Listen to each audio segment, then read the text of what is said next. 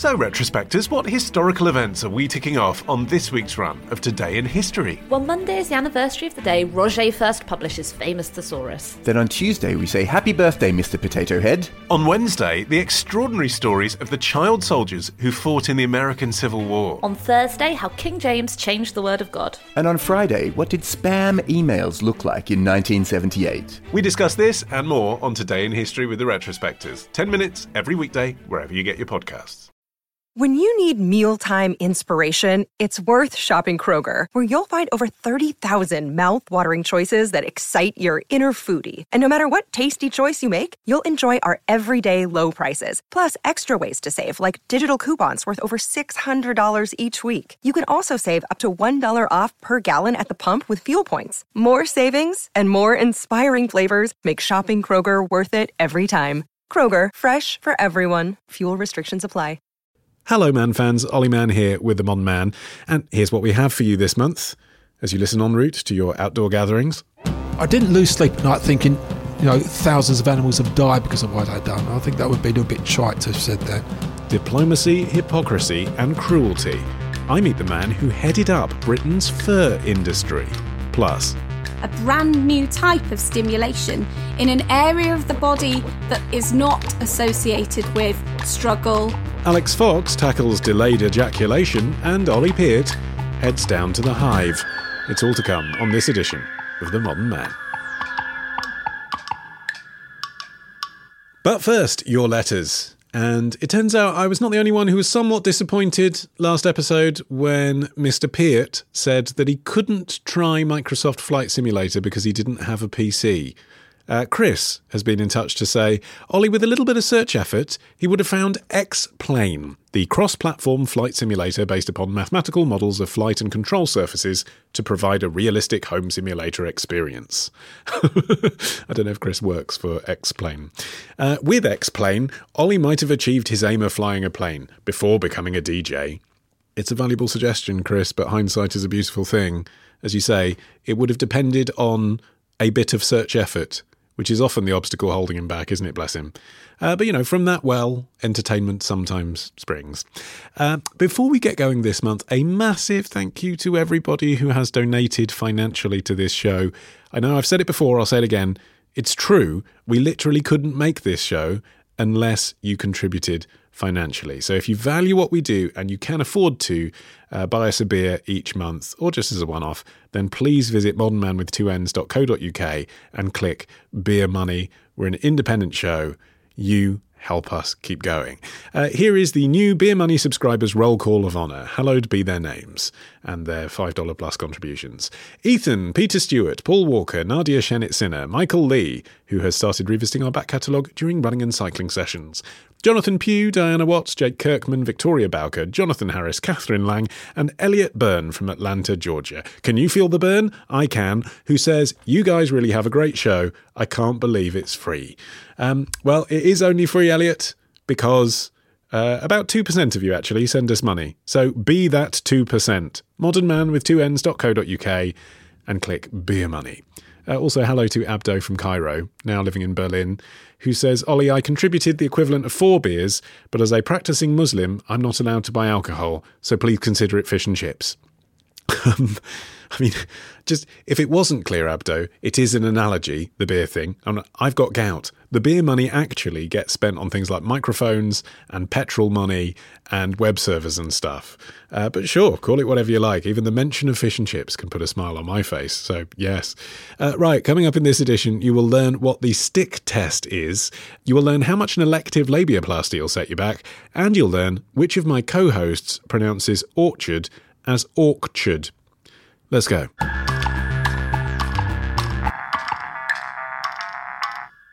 Okay, let's do the zeitgeist then. Your trends tested with the living embodiment of everything that is cutting edge, Ollie Peart.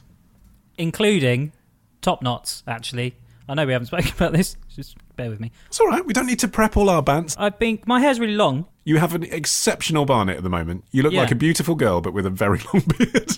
Well, I've got to that stage where my hair's actually sort of it tickles my eye. It's really annoying, and it gets in my face. So Pip gave me a hairband, And I've been practicing putting it into a top knot, and I can confirm that it makes me look like a prick. And I'm never wearing them out, ever. I'm going to keep... But in the house, it's just practical. I mean, I am so keen to get back to a hairdresser, I can't tell you. I booked the earliest possible appointment that I could, and it's not for another 2 weeks. Another 2 weeks of looking like Gene Wilder on a very bad bender. You look all right. You look a bit like Paul Simon. I mean, pick your elderly Jew, but in any case, I'd rather have shorter hair. Anyway... we're here to talk about your suggestions for Ollie to investigate, and Christine in Northern Ireland got in touch, Ollie, to say that you should investigate what I'm sure is a very, very popular trend at this time of year. Maybe not one that you naturally think of the younger demographic for, beekeeping. We speculated last episode that there would be a friendly local beekeeper in Dorset who would be more than happy to introduce a new generation to the art. Was that correct? Yeah, in a way I could never have imagined. I met up with a chap called Mark. He lives in an orchard, and this place is Kevin MacLeod's wet dream. It is beautiful, right? It's this orchard with this flat pack house, which looks like a Swiss chalet. And Mark and his partner, they actually lived there in a caravan for quite a while. And then they got planning permission to build this house, but with agricultural ties. So they have to make a certain percentage of their income from the land. Otherwise, they couldn't have built this house. So they're very much tied to it. Like, it's their entire livelihood. So that's a different league then, isn't it, to your hobbyist beekeeper? This is serious. And they actually teach people there, when not during COVID, obviously. They teach people how to look after bees and a little bit more stuff about bees. So he sat me down and he taught me through all of the different things you could imagine about bees. Most of it, 99.9% of it, I've completely forgotten. We actually work on the basis that if the information is retained by you, then it must be really interesting. I am your filter. So This is the stuff that you need to pay attention to. There is only one type of bee in this country that produces honey. The main honey-producing bee is called the honey bee. And I knew, you might have known this, but in a hive, there's the queen bee. Literally all I know is that it's all about the queen. They'll die for the queen, they follow the queen. If you want to do beekeeping, you've got to do some queen manipulation, right? That's all I know. A hive is made of the queen, another load of bees called the drones, which are basically flying testicles. And once they're used, they just rip their arms and balls off and chuck them out. Wow. It's like the Hunger Games. But the workers are the ones that you'll see flying about, and they're the ones that, collect all the nectar and the pollen and all that kind of stuff. And they're all female, the workers, which I didn't know that either. Yeah. And the way that Mark produces his honey is slightly different from the mainstream stuff that you get on the shelves. So what he does is he collects the honey once the bees have an additional batch of honey. So honey is bees' main source of food through the winter. They need to eat through the winter, right? What certain beekeepers do is they'll take the honey when they've produced it, and then they'll feed them sugar. To make sure humans get all the honey. That seems a bit unfair.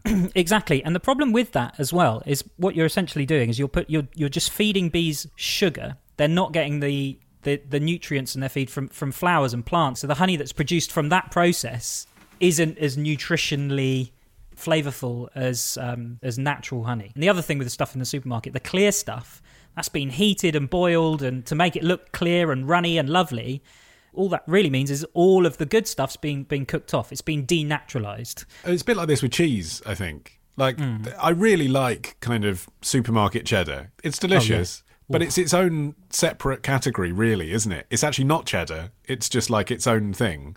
And in the same way, I kind of feel with honey, I get that runny honey stuff that you can squeeze out of a pot and it's really consistent and it always tastes really sugary and the same. And I get it for the kids to have on their pancakes, but I wouldn't put it in my tea. I wouldn't have it on a piece of toast because I can taste it's not really honey. Like, it's its own thing. Yeah, it is basically sugar that's just gone through an additional process, which is a bee. And you mentioned last time, Ollie, that COVID might change the flavour of honey, right? Yes. Because, like, less pollution and stuff. And he said, well, maybe, because the flavour of honey is made up of, the different types of pollen and nectar and all that kind of stuff that the bees collect. And actually, he keeps notes of the types of flowers that are flowering at the time when that honey's produced, so he can make flavour notes based on the honey that he has. So say there's, crocuses are out. He'll go, well, the crocuses are out, and I've had this honey produced. This will have this flavour of crocus. But what he said, what's more likely to happen thanks to COVID isn't the lack of pollution necessarily, because it's really difficult to determine how that would actually change the flavour. It's more that people are gardening more and planting more. Because the problem with bees is that there's not enough food to go around. This is a historical thing. So you talk about it being a trend. Lots of people are getting into beekeeping as a hobby. In fact, it's a massive hobby. There's something like 40,000 hobbyist beekeepers in the country. But there's not enough food for them to go around, which is why people supplement it with sugar. But there's also another trend where people are letting hives kind of just do their own thing completely, but they're not getting enough food, so those hives are dying. So there's a balance that needs to be struck at the moment where they're trying to sort of get as much of the sort of natural food as possible in flowers and that kind of thing, but also supplementing it with a little bit of sugar. So when you say let hives do their own thing, is it possible, like is it the natural agricultural way to just build a house for some bees and then go and take the honey? You don't have to do anything? It would have been hundreds of years ago, but because of historical farming methods that's happened, the meat industry and that kind of thing, it's absolutely decimated bees' bloodline, basically. They're just a bunch of weak, pathetic insects that will die at any change in weather or conditions, and that's the real problem. The biggest thing you can do to help bees is not become a beekeeper. That's a misconception. I think beekeepers think that they're doing a really good thing for the environment. They're not at all. The best thing you can do is plant flowers for bees, plant food. And he also artificially inseminates his bees. I have a photo of the machine that you use to do this. It's basically the most horrifying, torturous device you've ever seen in your life. But you imagine how it feels for the bee. Yeah, well, this is it. So you put the bee in like a tube, and there's like two prongs. One prong pulls its sting to one side. The other one opens up its vulva. And then the pump comes in and pumps the semen into the bee. And the thing is that he gets a lot of flack from that from people that want to do it in the fully natural way. But because of the way that bees have been treated historically and the way that they've been farmed and produced, their bloodlines are really weak and pathetic because they all inbreed. And by doing it this way, he's able to control which bees breed with which bees. So he's strengthening their bloodlines. He's making sure that cousins aren't fucking each other, basically. But I've never seen inside a hive, and it is a truly incredible thing because it's so intricate and just mad that it's just weird to think that it actually exists in the first place. And there's really tiny little details that as a beekeeper you kind of have to look out for so you can monitor your bees. So one of the things he showed me was a bee in, like the little honeycomb thing that you've seen. You've seen the little honeycomb shapes. Yeah. And it's a bee's head sort of poking out, and it's dead, but its tongue's out.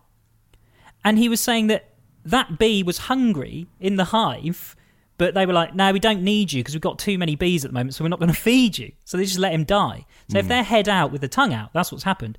I don't think I've ever got close enough to observe a bee's tongue.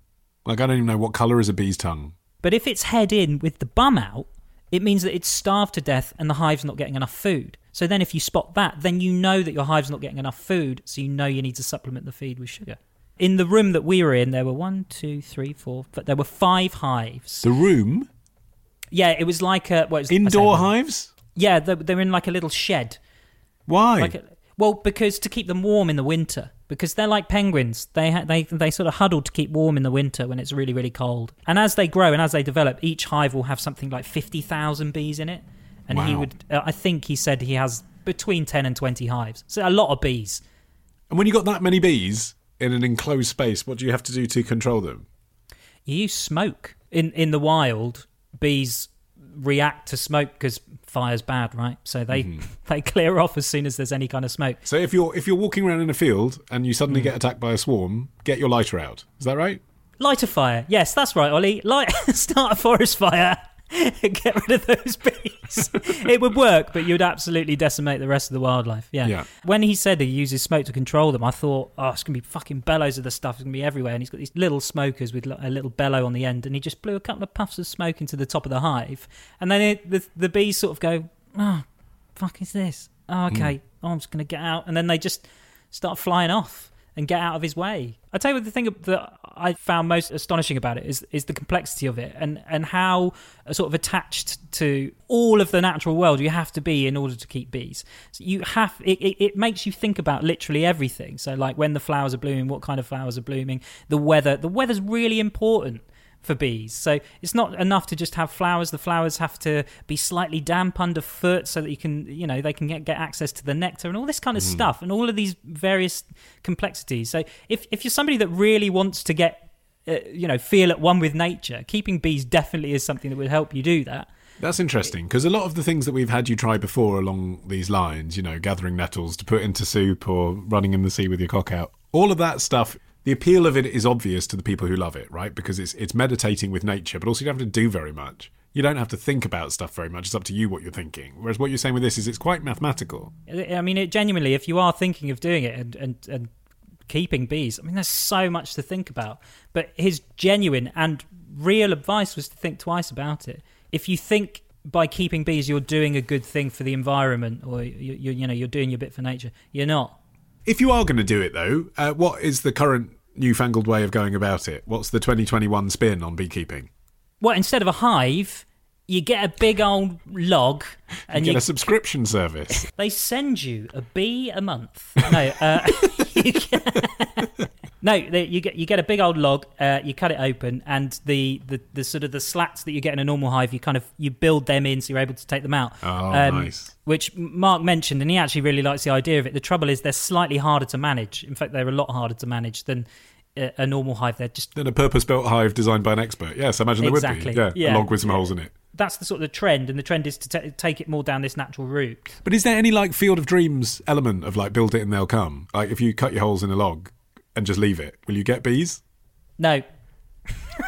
You might, but I mean, you got to go and get some bees. It's like the Bug Hotel all over again. 20 quid I spent in Homebase. I'm not getting that back. It's got this empty pyramid-shaped wooden thing on my shed. What bugs was it supposed to attract? Bees? I don't know. I saw the label and I was like, oh, that's a nice idea. Give the worms somewhere to live. They've got somewhere to live. They live under the ship pipe. It's fine. They don't mind. So would you do it again? No. Fair enough. I'm not sure I'd be inspired to do it from your description either, but it made a nice change from investigating Hoovers, didn't it? Sorry, Christine. If you have a trend you would like Ollie to investigate on a future edition of the show, reach out via our feedback form on our website, modernmanwith2ns.co.uk. Ollie, would you like to know what your challenge is for next month's show? Always, Ollie. Always. It's my favourite time of the month. Hey, you made friends for life with Sucky. It's from Christian in Birmingham, who says, I haven't been to a restaurant for a year. I would, therefore, like Ollie, to whet my appetite by looking into the dining trends post-pandemic. Ooh, that's quite good, isn't it? Because what the hell have chefs been doing? Nothing. They've just been sat in their kitchens cooking up culinary delights that we've never seen. Well, I suppose there is an element of that, isn't there? Normally, at this point in a year, I'd have read a lot of filler magazine articles about which cuisine of food I should be trying and who's created the latest veggie burger using some weird lab-grown soy. Yeah. I have no idea. I don't know if I should still be eating poke. I don't know if Mongolian is the thing anymore. I don't know. And when I go back to a restaurant, what should I be ordering? Well, that's the thing, actually, because no one's been travelling. There's going to be very little sort of foreign influence. Yeah, culinary imperialism, yeah. Well, we'll just go out and it'll just be, so what's on the menu? Sausages. Well, I mean, the truth is I would be quite happy with a 1970s Chinese takeaway if I actually got to see someone else whilst I was eating it. But yes, I nonetheless have a hunger to try something new, as always. So we thought maybe we could, you and I could actually meet up in person in a month's time and record this. I know. And try some new things, trendy things. Yeah, that's a great idea. Yeah, let's sit in the park and get drunk. Yeah! Something like that. In a moment, you will meet Mike in our middle feature, which also touches on animal welfare this month. But first, we should thank our sponsors for this edition of The Zeitgeist, Manscaped.com. The best in men's below-the-waist grooming. That's right. Now, you may be all top knot up top, Ollie, but you're smooth as a baby's bottom underneath, aren't you? Silky smooth, Ollie. Yeah. You could, what could you do with it? You could see your face in it. I couldn't do anything with it. I could just marvel at the way you've been using our sponsors' products because Manscaped have created really the best ball trimmer in the business. I mean, there's no point shopping around. If you want to snip your pubes, go for the Manscaped Lawnmower 3.0. Tell them why, Ollie. Because when you're shaving your nuts, right, there is 7,000 RPMs going on right by your scrope, right? That's a powerful motor. it just chews through your hair. That doesn't sound very appetising or comfortable, but it's very, very nice. That's probably why they trademarked the phrase quiet stroke, because they didn't want to have us say it chews through your ball hair. They want us to say it's got quiet stroke technology. It munches through your pubes. It's like the hungry caterpillar on your pubes. That's what it does. They do have a great range of other products as well, and you can get a discount off all of them, from boxer shorts to cologne. 20% off and free shipping when you use the code MAN at manscaped.com. That's 20% off with free shipping at manscaped.com and use the code MANN. Your balls will thank you. And mine thank you, Ollie. All of my body thanks you. Thank you. Left ball. Thank you. Right ball. Time for our record of the month now. It's called Orange Juice. It's by Friars, and it's available to stream now. Everything looked normal from the top of Fifth Avenue. I was in the back of the car when I first heard the news. I felt my adrenaline levels rising through the roof. Then I got this sinking feeling I don't think I'll ever lose. Turn this thing around and go directly to a dark saloon. I don't feel like talking, I don't feel like drinking. Orange juice, orange juice, orange juice, orange juice, orange juice. I don't care who's gonna drive me home, who's gonna drive me home. No, on my own. I don't care who's gonna drive me home, who's gonna drive me home. No, on my own. Now, have you ever found yourself at odds with something your employer is doing? Perhaps you've had to participate in a practice you find problematic as part of your job. But the chances are you haven't had to be the public face of those things. Mike Moser is retired now, but he was a professional advocate. His job was to represent industries and defend their practices in public, including, for example, a global mining group. Then one day he got a call from a headhunter. And they said, look, we're aware of your background and we're looking for somebody to join this international organisation. And it's internal communications of a sort. And they went on to explain what the position was. And I said to them, well, that's great. Who is it? And they kind of slightly evaded that. They went on to explain more about the sparkling communication opportunities and career progression, all the things that you'd expect to hear. And again, I said to them, well, look, this is great, but who is it? And I guess the more that they evaded this, more my interest got piqued. And then finally they said to me, it's the fur industry. And my immediate response, which I remember even now, is, really? They said, look, just go away and have a little think about this. And my immediate prejudice against this, because I had this firm view on what fur was like. What was that view? My view was, well, fur, well, it's old-fashioned. You know, who wears fur today? Well, fur, isn't that about abusing animals?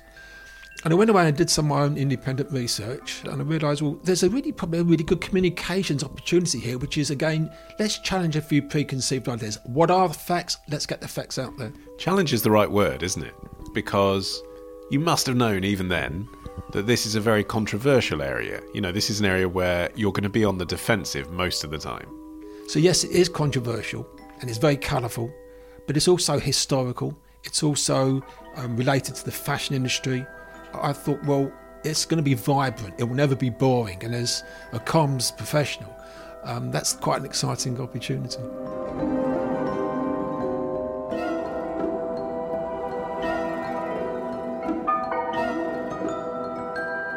I joined the International Fur Federation in 2008, and that represented the entire fur supply chain from farmers and trappers through to the major auction houses, manufacturers, dressers and dyers, wholesalers, retailers. And I was recruited to develop and implement a traceability program so that people could be more confident that the fur they were buying had come from countries with welfare regulations in place. So who are the big players, actually? The big fur farming countries were Canada, America, Denmark was the largest, Poland, the Netherlands was, trapping mostly in Canada and America and Russia. And trapping means hunting a wild animal, does it?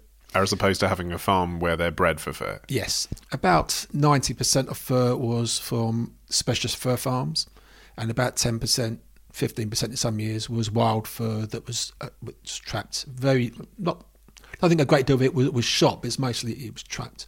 So that would be things like coyote and sable, animals such as that. And is there something, I'm trying to draw an analogy with food, where like something that's hunted has a gamey taste, doesn't it? It's a different kind of meat. Is there a different look to fur that's been hunted rather than farmed? There is a difference, I think, in density of hair. Obviously, animals that lived in the wild are exposed to different environmental conditions. Most of the animals that are farmed are from the very northern latitudes, so they probably will have a higher fur density. It was more, I think, preserving a way of life. A lot of the trappers are third, fourth, fifth generation trappers, and they'd carried on. They'd inherited their trap line and they'd carried on trapping. And if you look at historically, I mean, Canada really was born as a nation off the back of the fur trade. You know, the early pioneers in Canada were the fur trade. I'm thinking of Leonardo DiCaprio in The Revenant now. And that's absolutely right. And there was a large element of truth in that. And where was it going?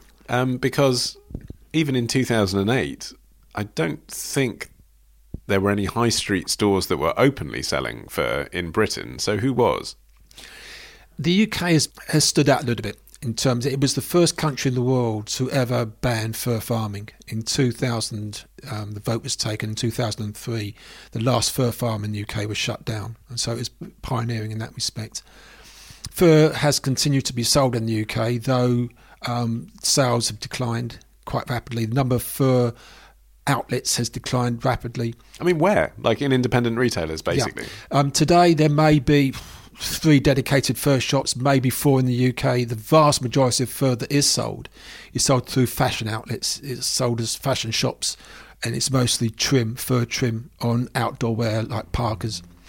You very rarely see a fur coat on the streets of the UK today. It's just nowhere near as popular as it used to be. But back in 2008, of course, we were beginning to see the beginning of the global recession. But fur bucked that trend.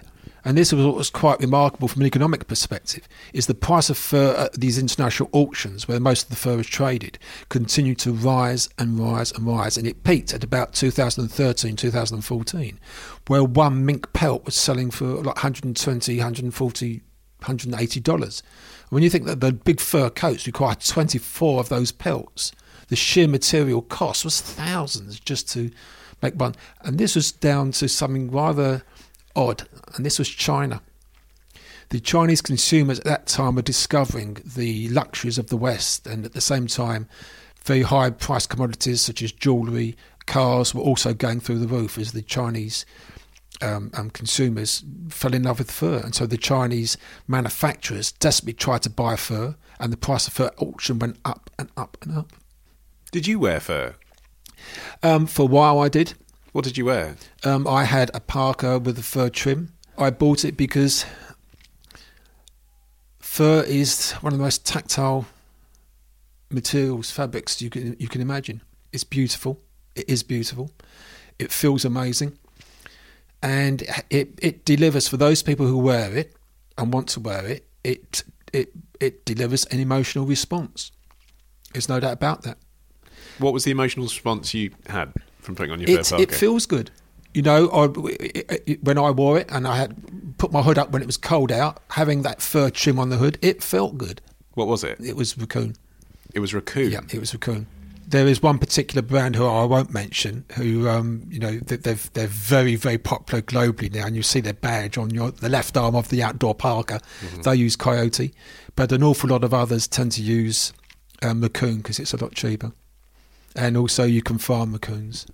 So do you remember going in to advocate for the fur industry wearing your raccoon parka? Yeah. The very first time I went to a mink farm, it was shocking. The sheds are, let's say, 30 metres long. And they're open at the sides. They've got covered at the top, and along each side of these sheds are the cages next to each other, literally next to each other. So there could be maybe 100 cages in each shed, and these are open. Now these animals are next to one another in these cages, and you look at this and you just think, my God, those cages are small. Do they ever leave those cages? No, they never leave those cages. But again, from birth? No, from birth. They spend their entire lives in these cages. I put a lot of faith in the science. I actually went to the symposium where these papers, these science welfare papers were presented. I read the peer reviews. I met the scientists. And I looked at the objectivity of the science, and I thought, well, how else do you find welfare? Well, you can't ask a mink if it's happy or not. You have to, okay, stress. That's a good. So one measure of the stress that they suggest is cortisol. They take blood tests and they can look at a particular habitat and they can say, is that animal stressed? Well, the cortisol levels say no, it's not. And there's other measures. There's the stick test. Is the animal fearful? And they poke a stick in the cage. And if the mink attacks the stick, it's aggressive. If it ignores it, it's indifferent. If it runs away from it, then it's scared. And the farmers use that to determine which mink they're going to breed for the next season because they want to breed out aggression. Now, and why are they kept like that? You know, in other animal product, there's a movement to free range or more space or more accountability. Is that the case in fur as well? No, unfortunately, it's fundamentally impossible. Well, it isn't. I guess you could say that trapping is free range. Exactly. But the numbers of pelts that are produced as a result of trapping compared to farming is negligible. One fur farm can have 50,000 animals in a fairly small area. I suppose the argument is, could they have 20,000 animals with 3 times as much space? Well, no, they couldn't. Let's take the 2 main fur types. If you take mink and foxes, they're territorial. And therefore you couldn't keep them in an enclosure. And if you did, you'd have such a small number, it simply wouldn't be cost effective. And that leads on to what is a really fundamental problem with the fur farming, is that these animals are juxtaposed. They're literally within a foot of each other. And that's absolutely unnatural. They are aware that they're in close proximity to other animals. And in the wild, they would have their territories. They would roam. They would defend their territories. They can't do that in these cages. So that's another level of stress. Not only are they in these tiny cages. But you were still saying, let's measure the stress using cortisol. That's and how what the scientists. That's right. The scientists had a whole range of criteria on which they would measure welfare. And my initial belief was, well, this is science. It's peer-reviewed science. Therefore, they must know more than I do. Were they being paid by pressure groups and organisations? It would be cynical to say that the scientists were in the pocket of the fur trade. I am not saying that at all. I do believe the scientists I met genuinely believed that their science was delivering high levels of welfare. So look, I travelled and I met people in the industry who were very passionate about what they did. I met farmers who are 2nd, 3rd, 4th generation who cared very much about their animals.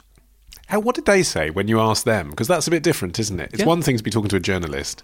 Then you have to say, oh, but look at the science and, I've been to the farms and they're very well maintained. But when you're actually talking to the farmer over a cup of tea, did you raise concerns? Did you say, how do you answer this question? There were times I would say to the farmers, look, these animals are caged. But I guess there was a degree of respect, for me to go to their homes. I mean, they lived on the farms, but also then to say, well, how could you do this? How could you keep these animals in these cages when it was a fundamental part of the process? It's not like I was surprised. Had they delivered something, had I gone out there and delivered something as a surprise, I could have gone, really? You can't do that? But I knew that these animals were caged. I knew what the cage sizes were. I knew what the Council of Europe, I knew what the World Health regulations were. So for me to go out there and then to say to them, how could you do this? I think would have just been, it would have been a bit daft, actually, wouldn't it? Were the standards always kept to? Now, that's the great question, because certainly the protagonists would try to suggest that here's the evidence, and they would show pictorial evidence of animals that had obviously been injured and were suffering during stress.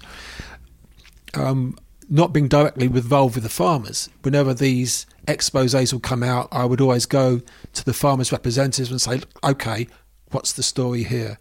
Here's accusations of this farm in Finland, these foxes, open wounds, what's the story? And they would come back and they would give us their reply, no, this farm, that's a sick animal, you always get sick animals. In a farm of 50,000, you always going to get some sick animals. They've gone to the hospital and it's out of context. But of course you only hear that so many times before you start to get very frustrated that, look, I'm having to try to explain those images which are highly emotional and highly emotive. That animal undoubtedly is suffering, But why does it keep happening? And more importantly, and I've asked these questions internally, why does it take the animal rights people to expose these procedures? Why hasn't the industry managed to come up with alternative changes to the process where this isn't going to happen? And the answer is because they're caged. You could not get away from the fact that it was the caging of the animals that was a fundamental problem. I stayed with the International Fur Federation for several years, but then in 2014 I was asked to become the chief executive of the British Fur Trade Association. That's a big step, isn't it? Because on a comms level, you are being the professional advocate, you're making a case, you're the spokesperson. If you're the MD, you are responsible for the industry operating. It's a different level of responsibility. Yeah, and I didn't go into it naively, but I didn't realise, I guess, how much it would be down to me as an individual to be that almost sole representative of the industry in the UK as far as the media and the political situation was concerned. I was invited, let's put that word in inverted commas, to give evidence at a select committee who were doing an investigation into allegations of mislabelling, and I had to appear and give evidence in front of them. So mislabelling as in people were buying fur without even realising it was real? There was yes, it was a campaign that had been initiated by the Humane Society in this country, in the UK, who had found that there were some fake fur products that were containing real fur. And the suggestion was that was an intentional tactic by the fur industry. It wasn't. No, I was going to say, that sounds actually a relatively easy one for you to bat away. If your whole thing is, well, we're trying to increase ethical standards and, we don't make it here in Britain. Presumably if it ends up in the supply chain, actually, that really isn't your fault. That's to do with the stores that are buying it from the wrong people. That's absolutely right. And that was my main line of defence. But, as a comms professional, I actually really enjoyed it. I woke up that morning thinking, when I go to bed tonight, I would have having sat in front of these MPs in the Commons, and I know none of them are friends of the fur trade. In fact, most of them would like to have seen it shut down there and then. And they're showboating. Absolutely. Right? They know the cameras are on. Yeah. But I thrived. I was very confident I knew my topic. And I didn't think there were any questions that they could ask me that I couldn't confidently answer. Well, except, I guess, being in Parliament, you're sort of quasi under oath, aren't you? It's like a judicial process. So some of the sleight of hand that you'd use talking to the media isn't going to fly. Sleight of hand, that's an interesting... There is room in our lives for diplomacy and tact. There's a borderline that we all have to determine between hypocrisy and diplomacy, and I think that's a bit mercurial. Most of us maybe would find that slightly flexible depending on the situation, but I've never ever lied. There's no need to lie. I think it's a case of trying to present the facts. And also, but were there things that you said in Parliament that you were like, I have to say this, but yes. I can see the other side here. Well, absolutely. That's a very good question. And I think the one which I look back now, they wanted to know, particularly the chairman, about welfare in China. Now, I'd actually been out to China several times myself, visiting fur farms. I actually played a significant part in getting the Chinese government to raise the welfare standards on fur farms to match those in Europe, which are considered to be the highest. But I said to them, look, I can tell you fundamentally that there is no systemic cruelty in the fur trade generally, and from my experience in China, animals are treated extremely well. Was that being disingenuous? Well, was it true? Was that your experience? Yes, but that didn't mean that other things were not going on. There are only certain ways in which you can kill animals legitimately in Europe, and it's called the slaughter directives. That's not just for fur animals. That's if an animal needs to be euthanized, needs to be killed, you can only do it in certain ways. It's to minimise stress and welfare. And with fur animals, there's certain ways. And one of them, I don't know if it's not very nice, but for foxes, it's anal electrocution. Is it? Well, yeah. Now, the science says the instant that current is applied, they pass out and they die instantly. There is no pain. That's what the science says. But the concept, the idea of doing that to any animal, let alone simply for its fur, is horrendous. But then somebody in this group said to me, so are you advocating the use of an electric probe to shove up an animal's tuchus, to kill it. And of course, all I could resort to was, that's not, I know it sounds horrendous, of course it sounds horrendous, but these are scientists that have published their work, that's been peer reviewed, that says this is the best method for doing it. It's the most. Now, I listen to myself saying this, and it's almost like a bit of an out-of-body experience. You're saying this, but this was the beginning of me saying, you're saying this, but do you really believe it? This was the beginning of the schism between my fundamental belief in the role of science in informing policy, informing opinion, and me thinking, look, just because the science says it's okay doesn't mean it is. Still to come. What happened when Mike changed his mind? Identity politics, self-loathing, and a dog called Barney. My interview with Mike Moser continues after this.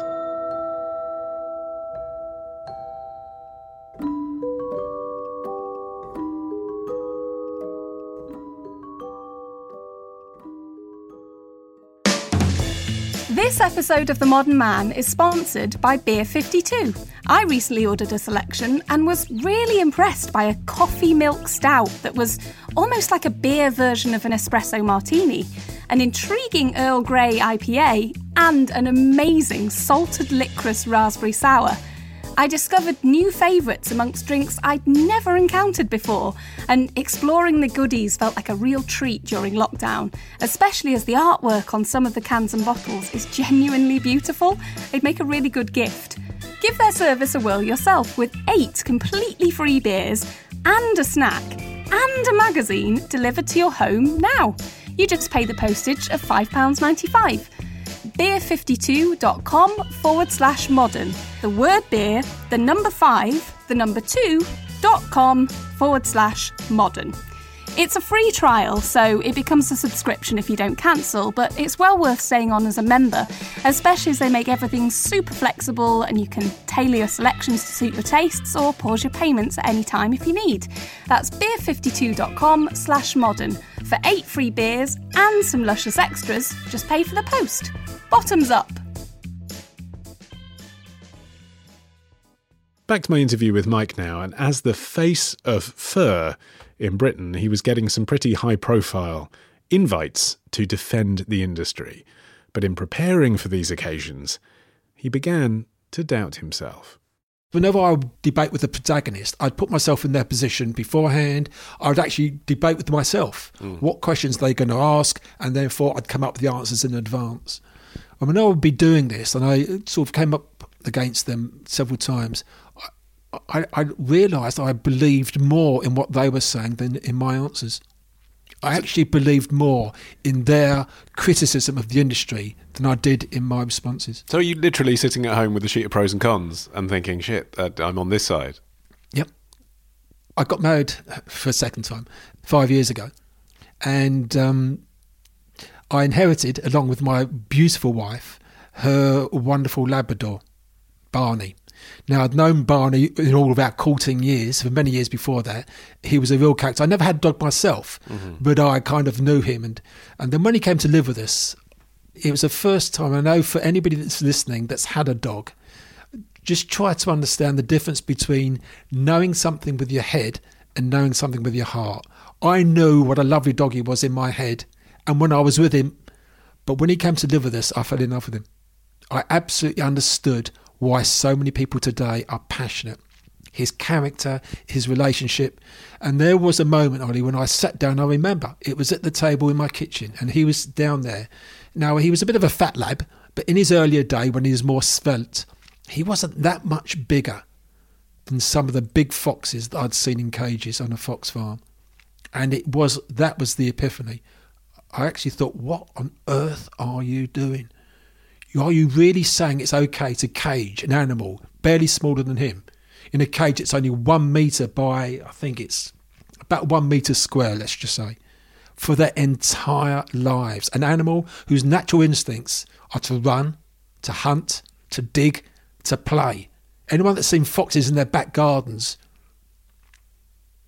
you're saying it's okay to do that? No, it isn't. It isn't. And I have to say, it was a bit of self-loathing at that point. How did that manifest itself? I thought about what I'd been saying, and I actually felt really, I felt disgust. For the first time, I actually felt disgust. It was only shortly after that I basically told them that I was resigning. It took about a year and a half for us to actually find the correct divorce. What did they say? They were shocked. Did you explain why? Because you're almost at a point in your career and your age where you could just say, look, I'm taking early retirement. You could have just said that, but you didn't, did you? You told them. I told them it was about 6 months before the select committee hearing, and I knew that was, and I just thought, look, I'll do this. And I said to them, I've just lost my conviction. I cannot do this anymore. I don't believe in what I'm saying. I realised that it's just fundamental. What are you doing? Why is it okay to cage a mink or a fox, but not a dog? Would anybody really consider caging their dog for their entire life? Of course you wouldn't do that. So why on earth is it okay to do it to other animals? It was such a relief the day I left. And I can remember the day after, waking up in the house and thinking, like putting moisturiser on really dry hands. It was such a relief, and I felt good. I felt good about myself for the first time in years. My associate at the Humane Society, who I had debated against several times on live TV, on live and radio, and she was the lady who I debated against in the Lords. And I said to her, look, let's go for a coffee. I've got something to tell you. And she said, sure, let's do this. So what did she think it was going to be? Well, that's just it. We met for coffee and we exchanged pleasantries, and she kind of said, okay, so what do you want to talk about? And I said to her, look, I just want to let you know that I'm leaving the fur industry. I'd left the fur industry, but I wanted you to know that I've only ever held you in the highest respect. In all the times that we've ever debated, you've always held yourself to be incredibly professional, objective, and I wanted you to know that I really respect what you've done. And she was a bit taken aback by that. She said, oh my God, I thought you'd come to tell us that you're going to sue us for something like that. I said, no, not at all. So we had a nice coffee, and she said, look, would you ever consider come out and speaking against fur? And I said to her, look, no, at this moment in time, no. I've got no antipathy towards the industry per se. I don't agree. But at this stage, I'm a professional. I've left that profession now. But you're also a communications professional. You know how big a story that is. But I also didn't want to. I didn't leave. I wasn't angry when I left. I wasn't bitter towards anybody. I left because simply I no longer believed in. As a communications professional, I wasn't going to advocate for something I didn't believe in. Right, but coming out for the opposing side is in itself, it's just an interesting story, isn't it? Now, several months later, we met again and for coffee, and she said, look, how are you feeling? What are you doing? And I told her about my improving culinary skills and my horticultural skills, some of which you can see about us today. And she said, well, look, we are now beginning to put together a campaign to advocate for the banning of fur in the UK, a trade ban. Have your views changed? And I'd had time to think long and hard about how I felt, as we've been doing today. I felt that I had probably done a lot of damage. No, I had done a lot of damage. I think morally, but also certainly practically. I didn't lose sleep at night thinking, thousands of animals have died because of what I'd done. I think that would be a little bit trite to have said that. But certainly I did feel at that time, if I can somehow remedy and make good, but also support something that I do now really strongly believe in, but so does my family, so do my friends. And so we spoke about ways in which I could lend my support to this campaign. But that would mean potentially harming all the people you used to support. The fur farmers, the traders that you've talked about that are third or fourth generation. You'd be harming all the people you ever work with. Look, that's absolutely right. And I still have an awful lot of affection for people in the industry. But that doesn't mean that I support what they're doing. I allowed a degree of ambivalence to prevail in those years in which I was losing conviction and was persuading myself, look, it's okay to carry on doing this because you can pick and choose what you consider to be right. But sometimes you've also got to look at the big picture. Look, sometimes I might get a biscuit and just pick out the raisins and just leave the other bits behind. But then when you eat the whole biscuit, you get a totally different experience. I think you've got to be careful if you pick and choose your morals. I think you've got to look at the consequences of those morals. And what I need to do today is to say, what is the bigger picture here? There may be some people that will be hurt economically, but the industry now is already, because of other circumstances, not because of me, is already now in a catastrophic fall. If I can accelerate that demise a little bit, then so be it. I think these people have had enough heads-up warning that the industry is in a decline, and for them to be transitioning into other industries. How did it feel the first time you spoke to a newspaper or a TV camera with your new views? The way I think it came out big time was that there was a bit of a media burst on the same day. There was a large double-page spread in the Daily Mirror. There was an interview with me, but also Sky News did a big rolling story. There was a few nerves, not so much in terms of how the industry would respond, because I could fundamentally defend my position. I did get one or two contacts from ex-colleagues.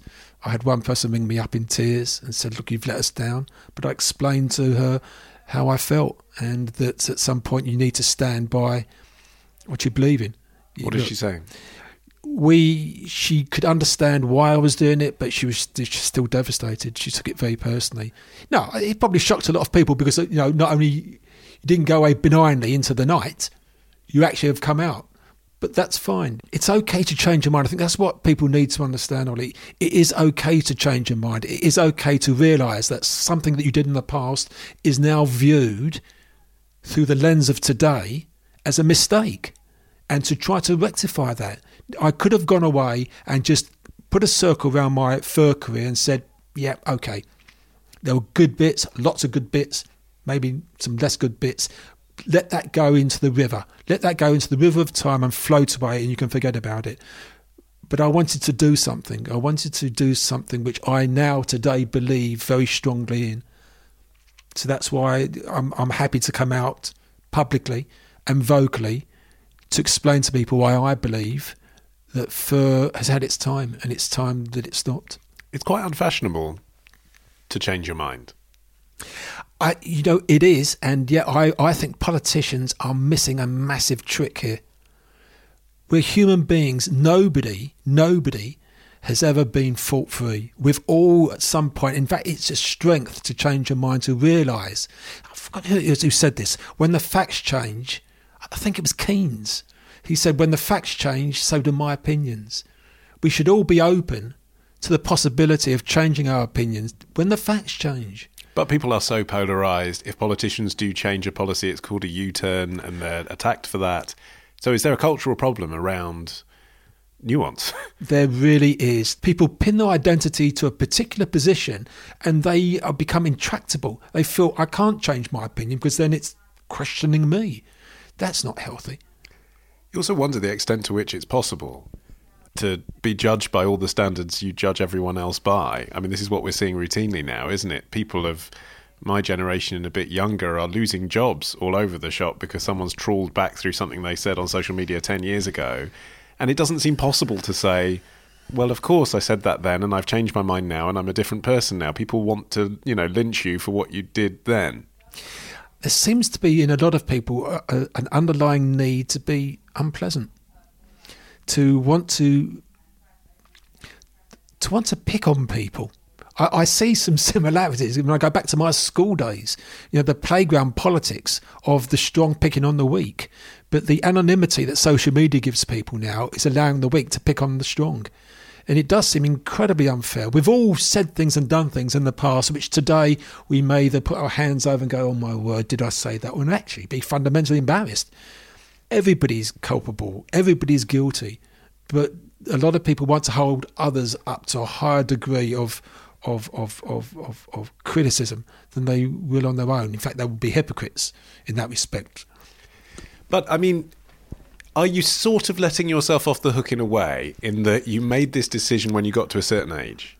And actually, there'll be people listening to this who are in their 20s and 30s who might work for a coffee shop that they know is selling out-of-date food, or might work for a charity that they know the money isn't reaching the people they're raising money for, or a newspaper that is dog-whistling to racist people. And they feel ethically compromised, but it's their job and they need the money, and they feel like, actually, if I didn't work here, I'd work somewhere else, and everywhere's got problems. Look, everybody has needs. There's needs and there's wants. And particularly at the moment in time with the socio-economic position we find ourselves in, we have to sometimes relax our moral expectations, because we've got to, metaphorically and physically, put food on the plate. I certainly wouldn't sit here and condemn anybody that makes a decision which they feel at that moment in their life is an essential decision to make. We have to somehow evaluate our decisions against a whole range of shifting moralities, but we still have to earn a living. What happened to your raccoon parka? I took the raccoon off. I've still got the parka. It's a fantastic coat, and I like it a lot. I took the fur off because, well, for obvious reasons. First of all, I'd be uncomfortable wearing it. Secondly, I really do try hard not to be a hypocrite. Sometimes what did you do with it? What did you do with the piece of raccoon? I threw it away. In the bin? Yeah. Mike Moser. And if you've got a story you would like to share, perhaps you've changed your mind about something fundamental to your life, do reach out via the feedback form on our website, modernmanwith2ns.co.uk. We don't always find the time to reply to every email, but we do read them all. Still to come, what happens when sex goes on for hours? Alex Fox tackles delayed ejaculation. After this.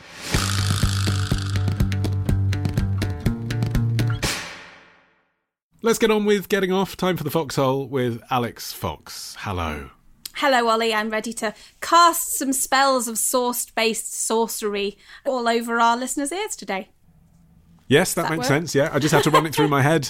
I was slightly distracted as well by the fact that written down on the notepad in front of me, I have one note from you, and that's the word labiaplasty. Yes, I was recently a guest on Radio 4's Woman's Hour talking about vulval anxiety and the humongous increase in particularly young women seeking labiaplasty, which is primarily aesthetic elective surgery to, in most cases, trim, shorten and make more symmetrical the labia minora. That's the internal labial lips. And is that based on porn? Although porn does both anecdotally and, according to some academic research, play a part in this, it might not be as influential as a lot of people assume it is.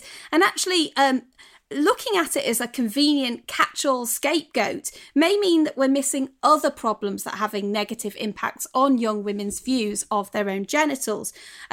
For starters, misogynistic put-downs of women's natural anatomy and the corresponding shame have been around for a lot longer than online porn has. I mean, what kind of thing? Like, if someone says, don't be a pussy, that's not going to make me think, I need my labia to be tighter, is it?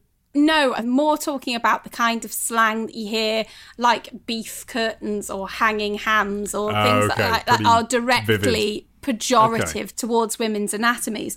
The standard argument about porn says a lot of the images that you see in porn have probably been digitally altered to make people's vulvas look more neat, discreet and petite and more like a Barbie doll slit. A lot of the bodies that you might see in porn, it is assumed, may have been surgically altered to look that way. And also perhaps women who naturally have more symmetrical, shorter labia, because that is considered, by Western standards at least, to be more desirable, they prove more popular in porn, they get more views, and thus that idea that that is an attractive type of vulva, or the most attractive type of vulva, gets perpetuated. And there is some stock in that. But actually, when you look into the research, it seems like other elements of society are playing a far greater part in bringing women's self-image down. There's a massive lack of education of what normal vulvas actually look like and the breadth of variety that normal includes. Most people are really not wise about what's between their thighs. And guys aren't either, to continue my rhyme. That also applies to guys. We know that for a lot of women, starting to feel uncomfortable about the way their body looks begins around the ages of 11 to 13, when puberty hits, and as part of that process, the labia minora naturally become a bit darker and tend to protrude a bit more. They become more frilly, they may become a bit more asymmetrical, but most school education only really talks about pubic hair growth in relation to women's bodies. So they're not receiving information about these changes as they're happening, and thus they're perceived to be odd. And that's right at the time when these young girls are often immersed in the kind of playground slang that I've just mentioned that can be incredibly upsetting. But you're talking about this as if it's an entirely negative trend. I mean, I'm trying to think of a male equivalent here, but I mean, you know, like people who get a penis extension and it doesn't really add a great deal of length, or they might get a circumcision for aesthetic reasons, not for any medical need. They might afterwards feel really good about it. I mean, presumably there's people who are having labiaplasties that are really thrilled they've done it. Ultimately, it's an individual's decision, but sometimes those decisions are not made entirely in isolation from societal pressures.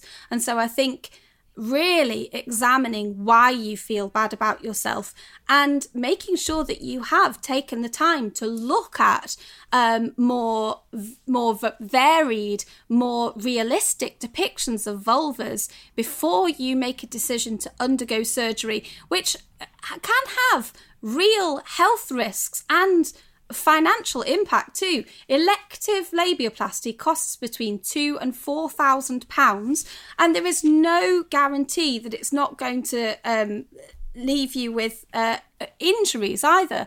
I'm concerned that one study found that over a third of women who seek labiaplasty can remember and recall a specific negative or insulting comment made about their body by somebody else, compared to only 3% of women who don't seek labiaplasty. A lot of the time, this major surgery that carries major real risks and has a major impact on your bank balance as well as your body is motivated by what other people think and not the truth, which is that your body is most likely to be very normal and very gorgeous. Fascinating stuff. OK, time to take your questions of sex now, supported by our friends at thehandy.com.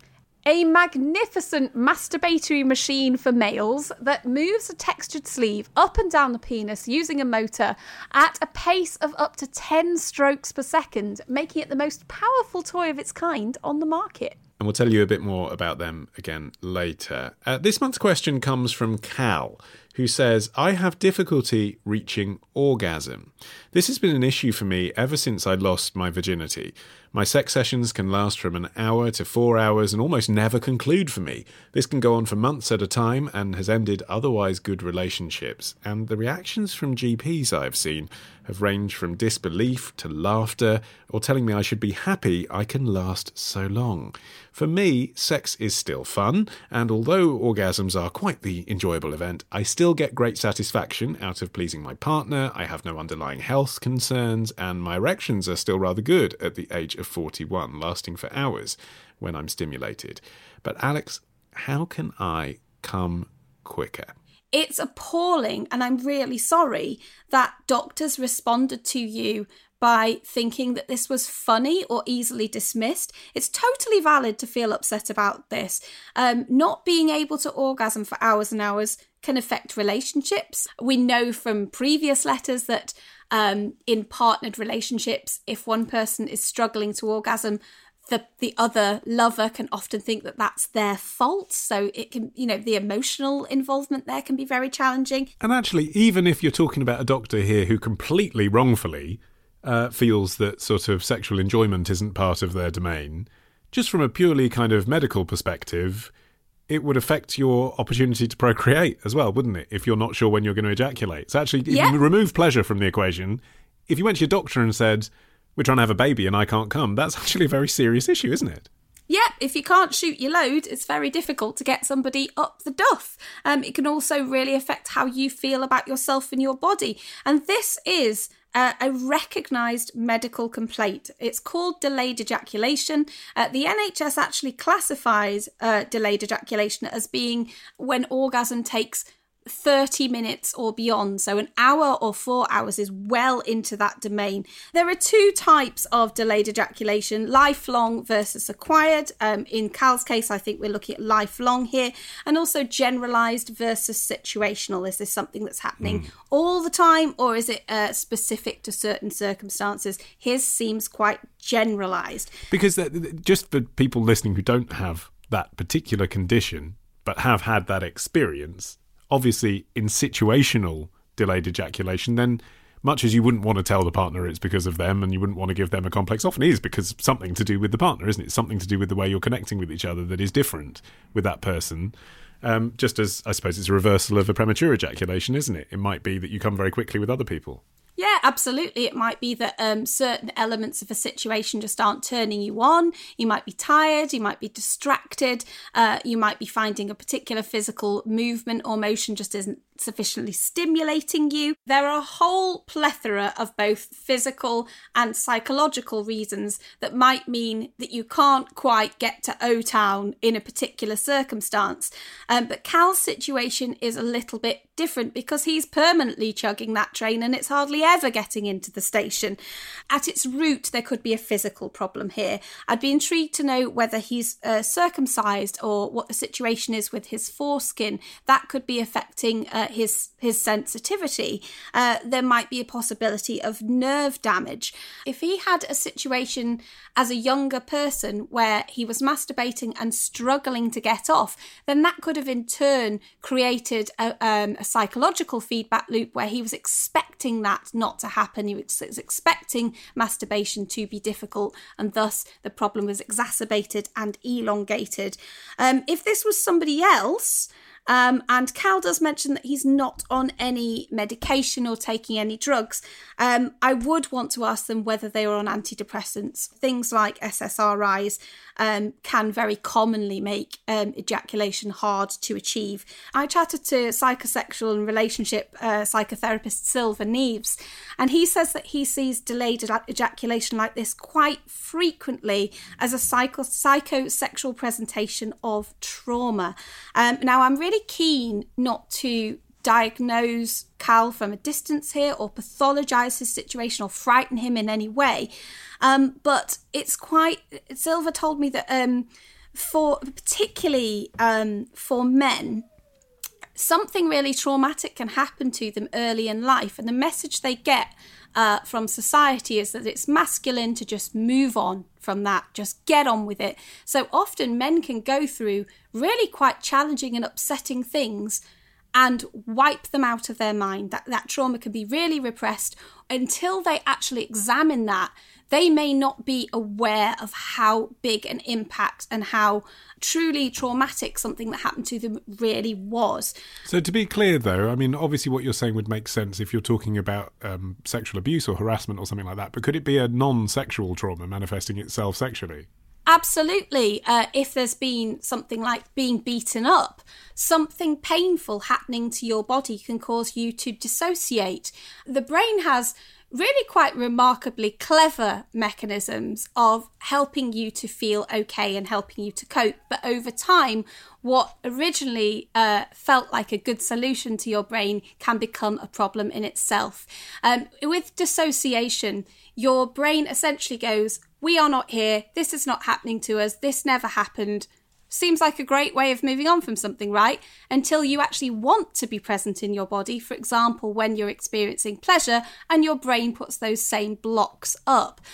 Also, if you've been told that, or given messages, even subconsciously, that you are not a worthy person, that you don't deserve pleasure, then that could be playing a psychological part in ejaculation becoming difficult. If you've been in a religious situation where you've been told that this is sinful or dirty or shameful, if you have questioned your sexuality or are doing so now, then that might be at play. If you want to take the more physical route, though, and experiment with toys, I would actually suggest taking a back route or a backdoor route. Anal and prostate stimulation could be particularly useful to Cal because they're not focusing on the penis. So they offer a brand new type of stimulation in an area of the body that perhaps is not associated with struggle and failure and these negative emotions that he's no doubt experienced over time. Yeah, I think I've heard numerous interviews with sex workers when they've said, if we've been going for 50 minutes and I need to wrap this up by the top of the hour, that's what I do. It's finger up the arse. Prostate stimulation and anal stimulation can be very intense. And also because it's a different type of feeling, it's almost an opportunity to turn over a new leaf and try a fresh page, if you get me. So it's trying something brand new, assuming that this is brand new to Cal, might be a good way to go. I was chatting to Luke Douglas, who's a writer for Girl on the Net, and he suggested anal and prostate toys and also said it might be worth trying something like poppers. It is a chemical that you sniff. It does have its own risks, so make sure as a risk-aware adult you do your homework there and weigh up whether this is the right choice for you and make sure that you understand everything about it. But that is a legal thing that you can try if you're so inclined.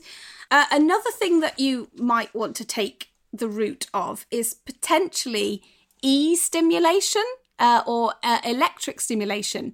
Do you remember one of our Christmas parties, Ollie? Did not expect those words to be coming out.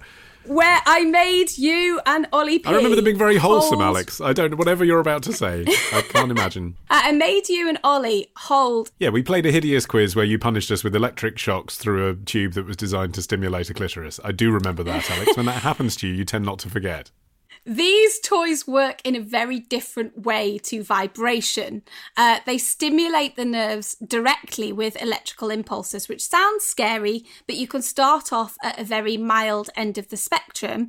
And Cal might find that potentially revelatory because, again, it trips the body into a response in a very different way to straightforward hand gland masturbation or penetrative sex. So that might be something that he wants to explore. All right, lots of ideas there for Cal. And talking of toys, thanks once again to our sponsors, thehandy.com. Yes, when it comes to masturbation machines, this really is the tailor-made tux of luxury fucks. You can change the stroke length, the speed. One of the cut songs from Willy Wonka and the Chocolate Factory. Well, it will umper your lumper to your exact liking or mood. The Handy can be remotely controlled, so whether you're in Tottenham and your lover's in Timbuktu, you can share a really intimate experience together. Plus, it syncs up with adult videos. There's a load of free ones on thehandy.com sister site, handyfeeling.com. I checked them out, and you can choose between simulating oral sex or penetrative sex or a hand job or a tit job. There's lots to choose from, but your first port of call before you enter anyone else's port should be thehandy.com, where if you use the voucher code FOXHOLE, FOXHOLE, you can get free express shipping. So we'll sort the P&P and you can get the Handy directly on your PP.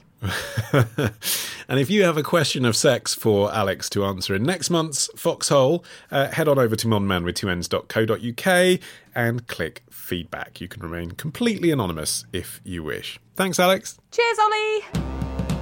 And with that, we have very nearly reached the end of this month's Modern Man, but there is just time to appoint a new Manbassador. It is Adam in Hong Kong, who says, Ollie, I've been a long-time fan and Beer Money contributor, but I notice you already have a Manbassador for Hong Kong. However, as there are about 7 million of us here, I'd like to be considered Manbassador for Happy Valley within Hong Kong. It's a quiet little part of a crazy busy city where you can watch the horses run on a Wednesday night. Adam, you have painted a picture with words. How could I resist? I now pronounce you Manbassador for Happy Valley. Congratulations. Until next time, our theme music is by Django Django. I've been Ollie Mann, the producer, Matt Hill. And we'll see you with something new on the 10th of May.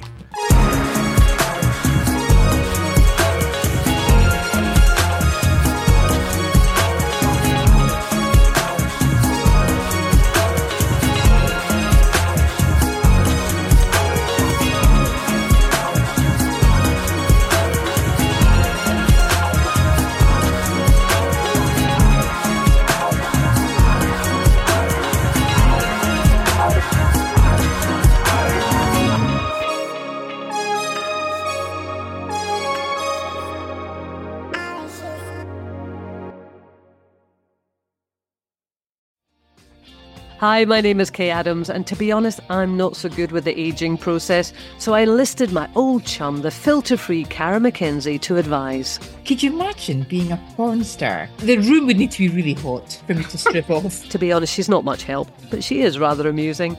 And along with some great guests, Joe Brand, Andy Oliver, Anton Dubek, Ruth Langsford and Craig Revel-Horwood, darling, we are learning how to be 60.